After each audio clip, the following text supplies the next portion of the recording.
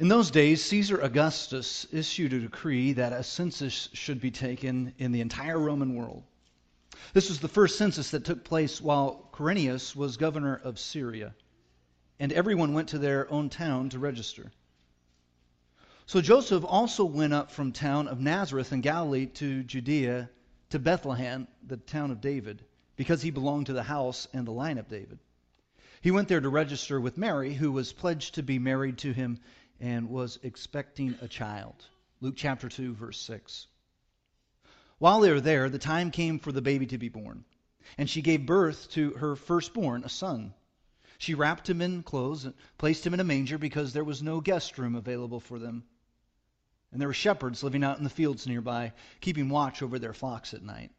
An angel of the Lord appeared to them, and the glory of the Lord shone around them, and they were terrified. But the angel said to them, "Don't be afraid. I bring you good news that will cause great joy for all the people. Today in the town of David a Savior has been born to you. He is the Messiah, the Lord. This will be a sign to you. You will find a baby wrapped in cloth, lying in a manger." And suddenly a great company of heavenly hosts appeared with the angels, praising God and saying, "Glory to God in the highest, and on earth peace to those on whom his favor rests." When the angels had left them and had gone into heaven, the shepherds said to one another, "Let's go to Bethlehem and let's see this thing that has happened, which the Lord has told us about." So they hurried off, and they found Mary and Joseph and the baby, who was lying in the manger. When they'd seen him, they spread word concerning what they had been told about this child. And all who heard were amazed at what the shepherds said to them. But Mary, she treasured all these things and pondered them in her heart. The shepherds, they returned glorifying and praising God for all the things they've heard and seen, which were just as they had been told. And then on the 8th day, when it was time to circumcise the child, he was named Jesus, the name the angel had given him before he was conceived. You know, maybe some of you look at Christmas and you see it as a calendar event. You see it as December the 25th, and you don't recognize it much more in front of that or beyond it. Maybe there's some traditions that fall in line with Christmas Eve, coming to a service or rushing to family and making sure that everybody has their time with you and your kids and everyone has their meal together. And then after that, it's go about your business. But I want to present to you this morning that maybe Christmas is more than just an event. Maybe it's something more than just a date on the calendar. Maybe Christmas is about remembering the greatest revelation God has ever brought to us. Let me just explain for a moment, because there's two ways in which God has primarily revealed himself to us. There's what is called general revelation. General revelation has to do with God just being seen in his creation. You recognize that this world is so complex, and there's got to be a designer to all of this. The Apostle Paul wrote in Romans chapter 1 these words: "For ever since the world was created, people had seen the earth and the sky. Through everything God made, they clearly see his invisible qualities, his internal powers, his divine nature, so that they have no excuse for not knowing God." What's Paul saying? He's saying you can just look out to the heavens. You can see the sky. You can see the clouds form above. You can look out into the sunrise or sunset. You can climb a peak of mountains and you can look across the valley. You can see trees grow before your eyes year after year. You can see animals run across the field, and you can take that in. And as John Glenn, one of our astronauts, once said, is, how do you look out at this world and not recognize that God has made all of this? Certainly it should strengthen our faith. And though you may have never thought about this, that you are one of God's key ways in which he has revealed himself to us. You are. The Bible tells us that we are what is called imago Dei. We are created in God's image, that you and I have this creation that God has put within us, that we have some little aspects of God in us. When you forgive, you're like God. When you love unconditionally, you're like God. When you are kind to others, when you have justice towards others, you are showing the image of God. You're revealing God to others. That's general revelation. Then there's what's called special revelation. This is where God breaks out of human realm and he goes beyond human limitations and he does something extra special. I mean, think for example, the Red Sea, the crossing of the Red Sea with Moses and the Israelites. Something special took place there. It wasn't some kind of weather phenomenon. It wasn't a comet that struck across the sky like the movie shows in Exodus, and all of a sudden the next day the waters have parted. No, the staff hit the water, and there was this great, divine, miraculous thing that took place where the sea parted and dry ground came before them. And all the Israelites who passed by didn't say, well, that was a part of the forecast. No, they said, this is a great thing that God has done. Divinity has shown up before us. God has revealed himself, that he has a heart for us, that he wants to save us, these people, and in a very special way. God broke the mold of the laws of this world that he set into place, and he did something very unique that day. God has revealed himself through the scriptures, what we had just read. And the Bible, which many of us have on a coffee table or on a bookshelf or next to us on the nightstand, that is a special revelation which God has said, this is my word to you. Now think about the Bible for a minute. Think about the complexities just of the Bible. It's not just one book, it's 66 books. It's a library of books that have been pressed together behind this leather binding here. 66 books written by 40 different authors over a period of 1,500 years, and yet there is one common theme throughout it. How God has worked through history to save and redeem people like you and me. 1,500 years by 40 authors, 3 different languages, written in 3 different continents, and yet it all culminates harmoniously together. Only God could do that. That's why the Apostle Paul looked at a young man like Timothy and said, hey, brother, you got to say, this stuff is God-breathed here. God's word is behind this. This is God's inspired word. Paul recognized it as a special revelation. This book is important. And while it may be in every hotel across the nation, let's not dumb it down.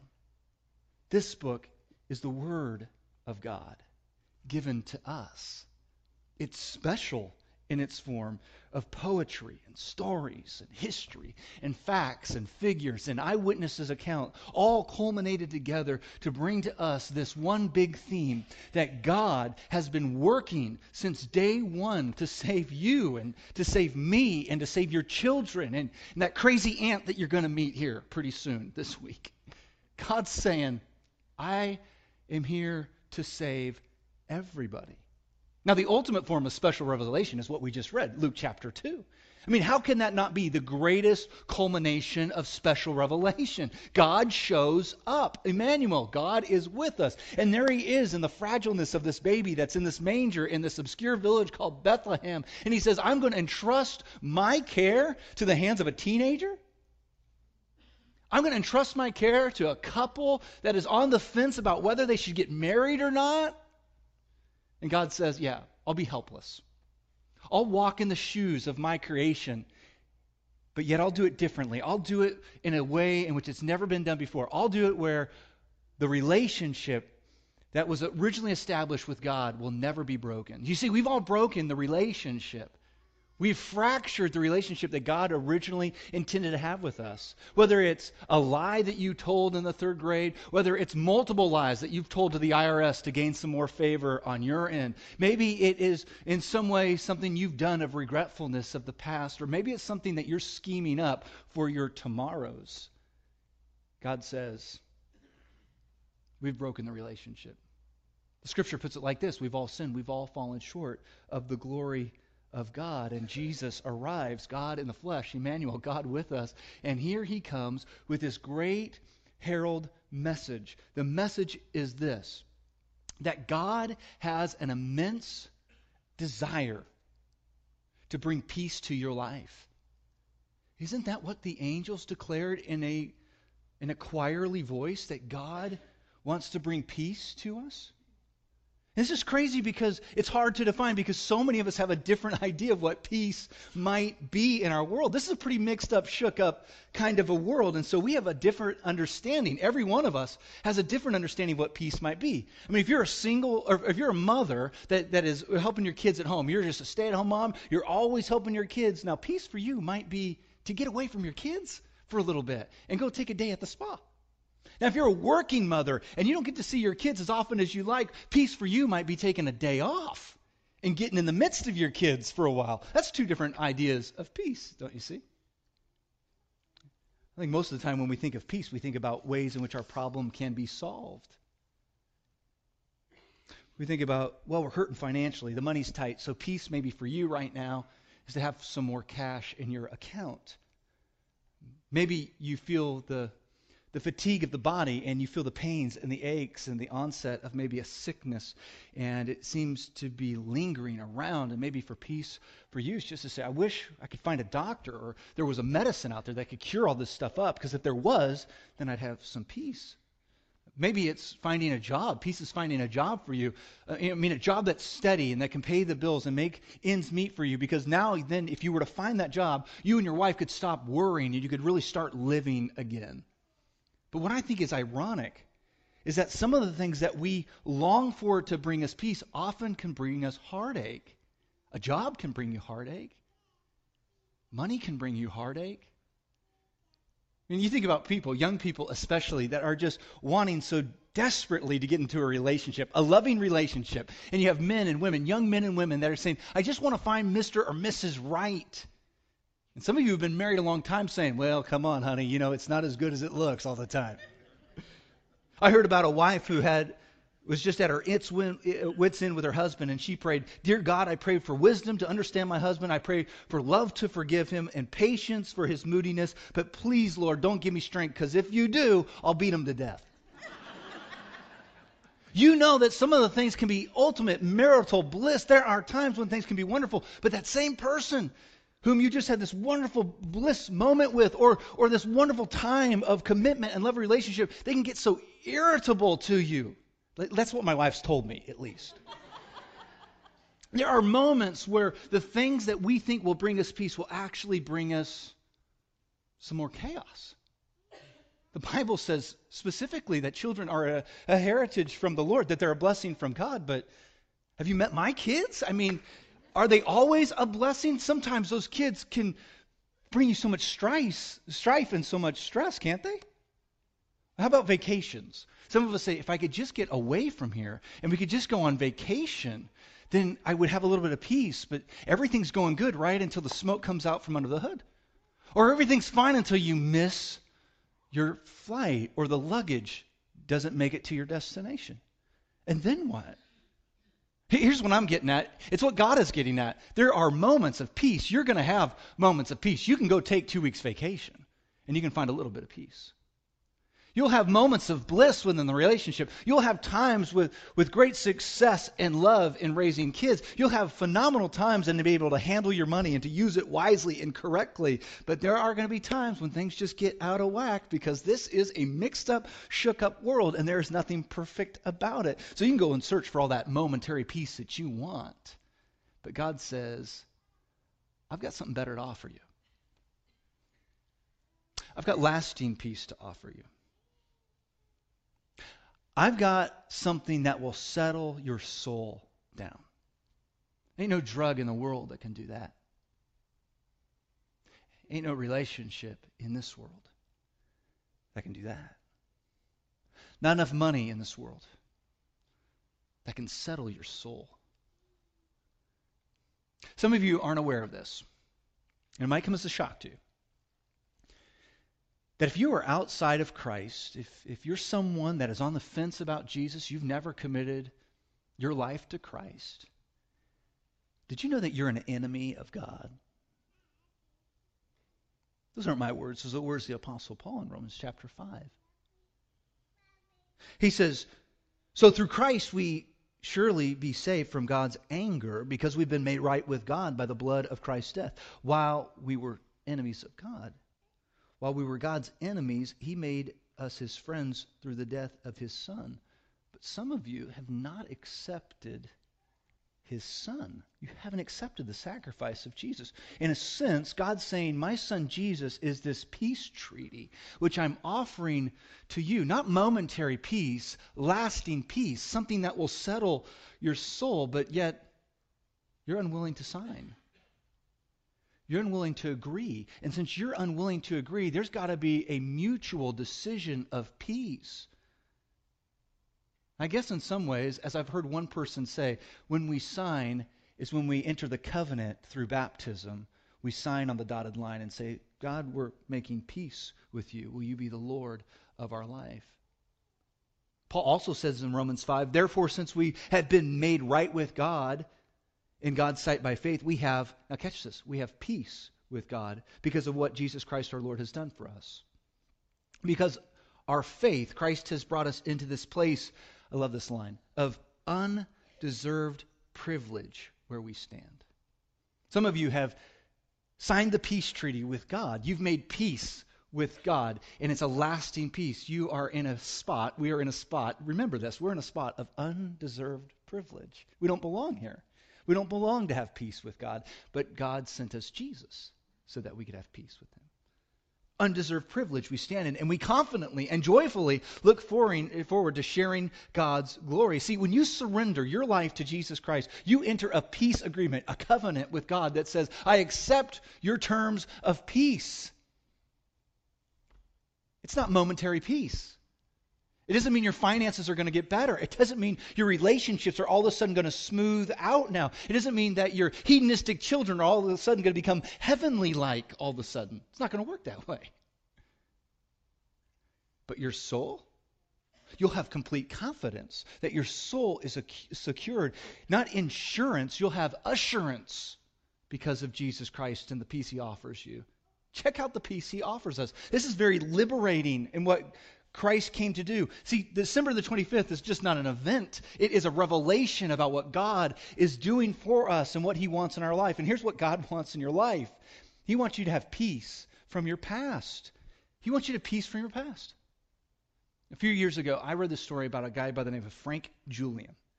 He died about the age of 80. His wife and his 9 kids were just kind of getting his personal effects squared away, and so some things were being taken to the Goodwill, and they're getting his accounts lined out, so they had to go back and forth from the bank, and getting his insurance policies lined out. They recognized he had a storage bin and a storage facility, a storage locker, so they went there, and they went to go clean it out, and when they did, they discovered the most grisly discovery.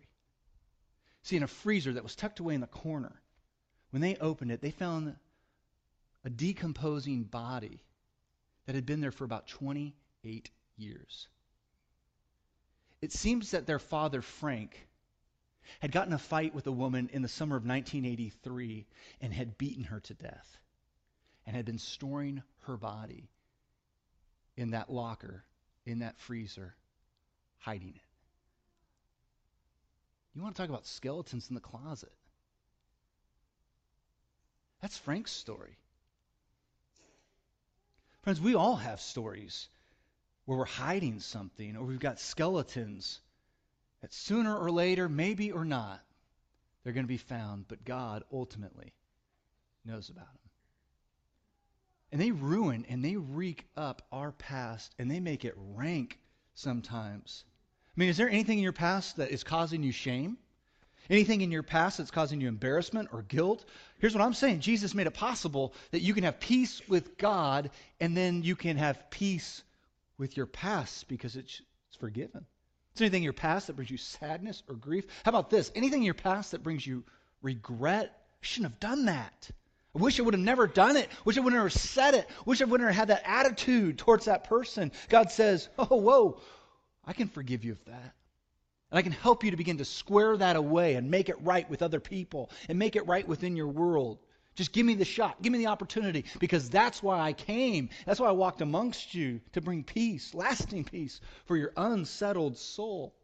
Peace from your past.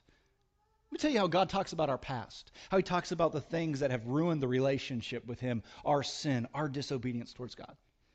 He says, as far as east is from west. That's as far as I've removed your transgressions from me.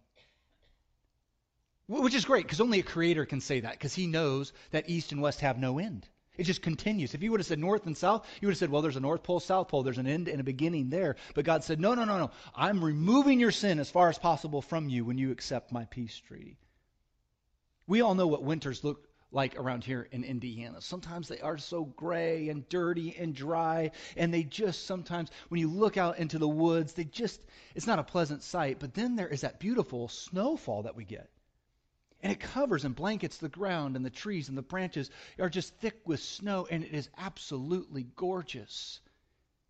And it makes all that dirty stuff look great. Let me tell you how God talks about our sin in Isaiah. He says, though your sins are like scarlet, they shall be white as snow. Though your life may be dirty, I can purify it and cover it with Jesus Christ, my son's shed blood.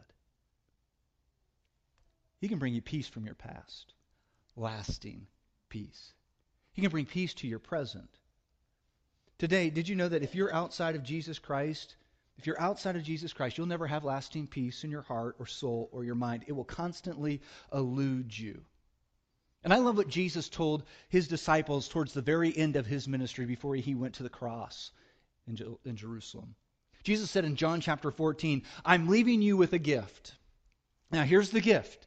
He's telling us he's leaving us a gift. He says, a gift of peace of mind and heart.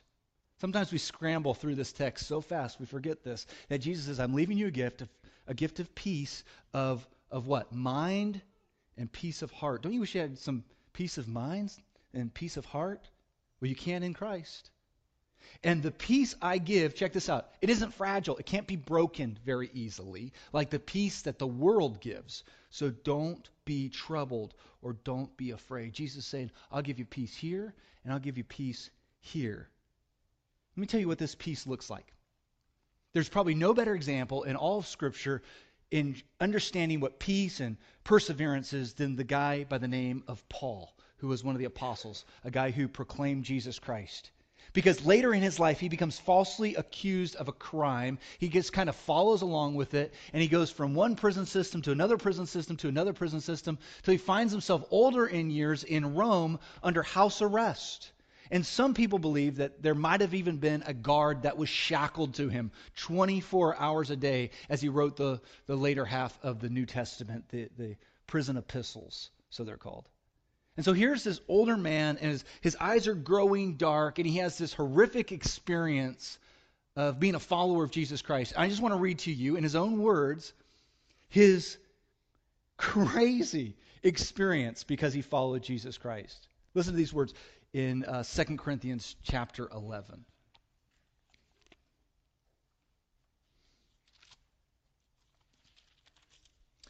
He says, 3 times I was beaten with rods. Once I was stoned. 3 times I was shipwrecked. I spent a night and day in open sea. I've been constantly on the move. I've been in danger from rivers, in danger from bandits, in danger from my own countrymen, in danger from Gentiles, in danger in the city, in danger in the country, in danger at sea, and in danger from false brothers. Look, this brother's been in danger, I think is what he's getting at. I've labored and I've toiled and I've often gone without sleep. I've known hunger and thirst and have often gone without food. I've been cold and naked. Besides everything else, I face daily the pressures of my concern for all the churches. Here's a guy saying, look, I am just a ball of nerves here. Life has not been pleasant for me at all times. Now catch what he says later in life in the book of Philippians, because remember we did a study on the book of Philippians. And if we got anything out of it, we realized that the theme of that book, by this guy whose life, by all accounts, is miserable, the theme of that book is joy. Now here's what he says in that book, Philippians. Do not worry about anything.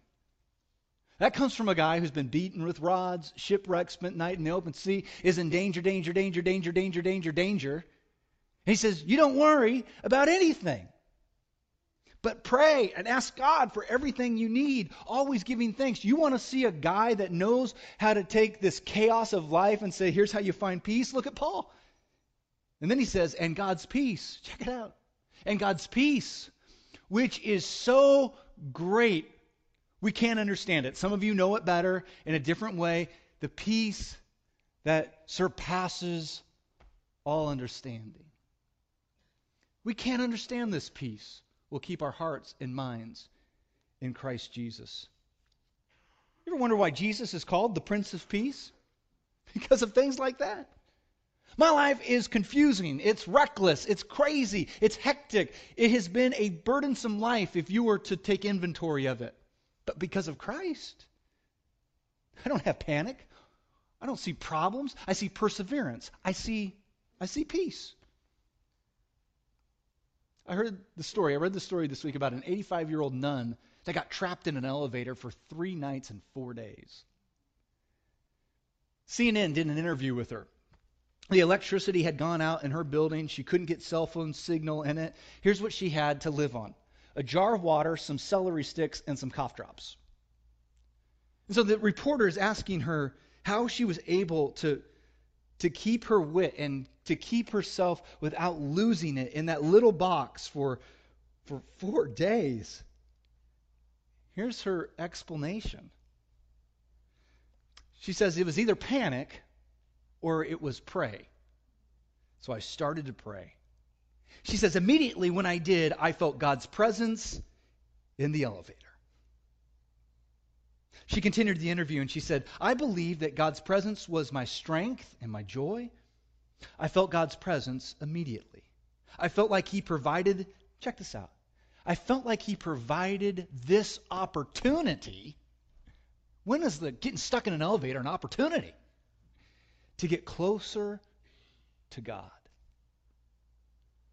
I mean, that's being pressed, but not crushed. That's being persecuted, but not abandoned. That's being struck down, but not destroyed. That's choosing peace in Christ rather than the pressures of this world, isn't it? God offers us peace from our past, peace in our present, peace for the future.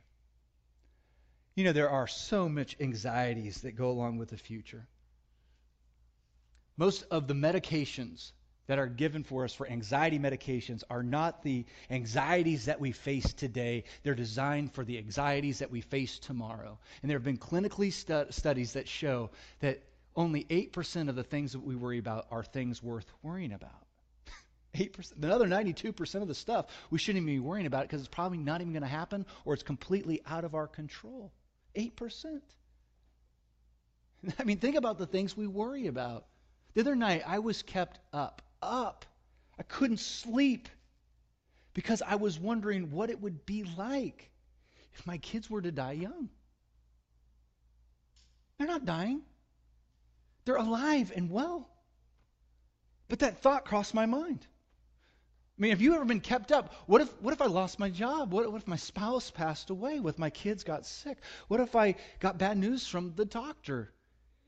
Things that could happen but aren't happening, and yet we're all anxious about things that haven't even happened yet.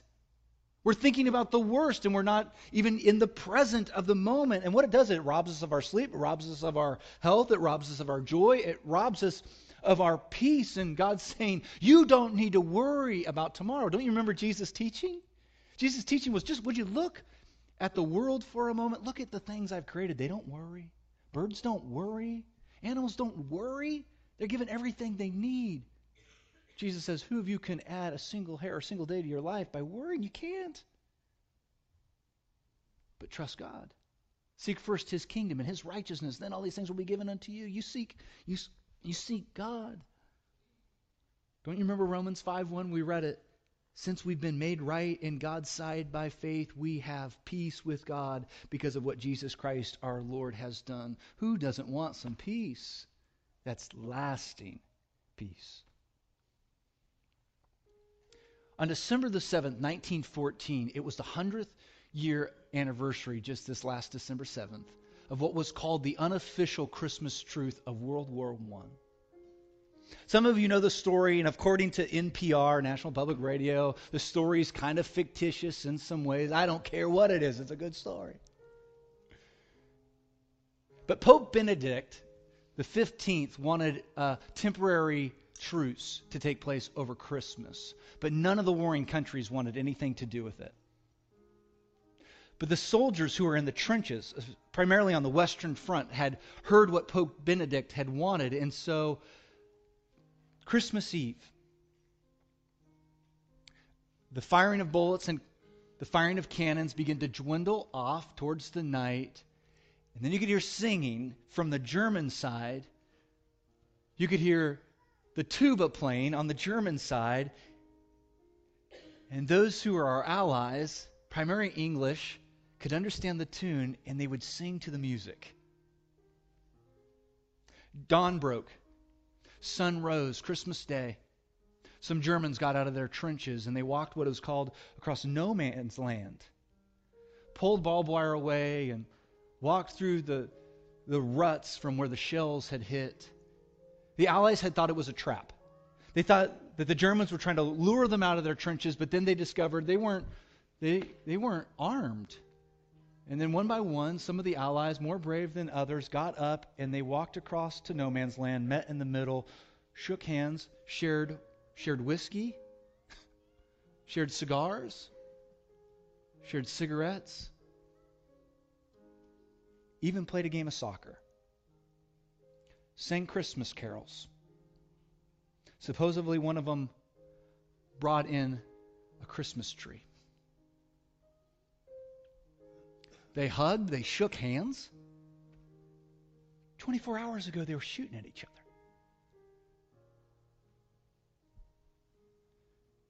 As the sun was setting, they took time to retrieve their fallen comrades from the middle of the battlefield. And so unfortunately, because it's just human nature,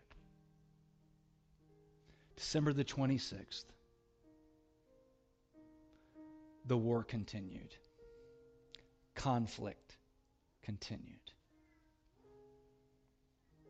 There is no lasting peace apart from Jesus Christ.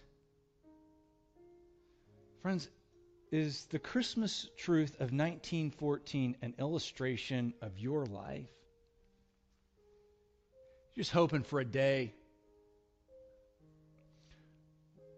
when the turkey doesn't burn and everyone arrives on time and the gifts are just perfect for everybody because that's the day of peace you've been looking forward to. Because for you, Christmas is an event. It's a check mark on the calendar, and you're just hoping that peace will be a day out of the year. But it could be what Christ has offered us. Peace that's lasting. Peace from your past because you know you've been forgiven. Peace in the present because you know He is with you. Peace for your tomorrows because of the assurance of what Christ has done on your behalf on the cross. Today, there is only one call. That call is to sign the peace treaty with God. To be baptized into Christ, to put yourself to death and arise in a new life. And I can't think of a better time of the year to do that than the day where we remember and celebrate what God revealed to us, that He immensely wants to have peace for your life through Jesus Christ.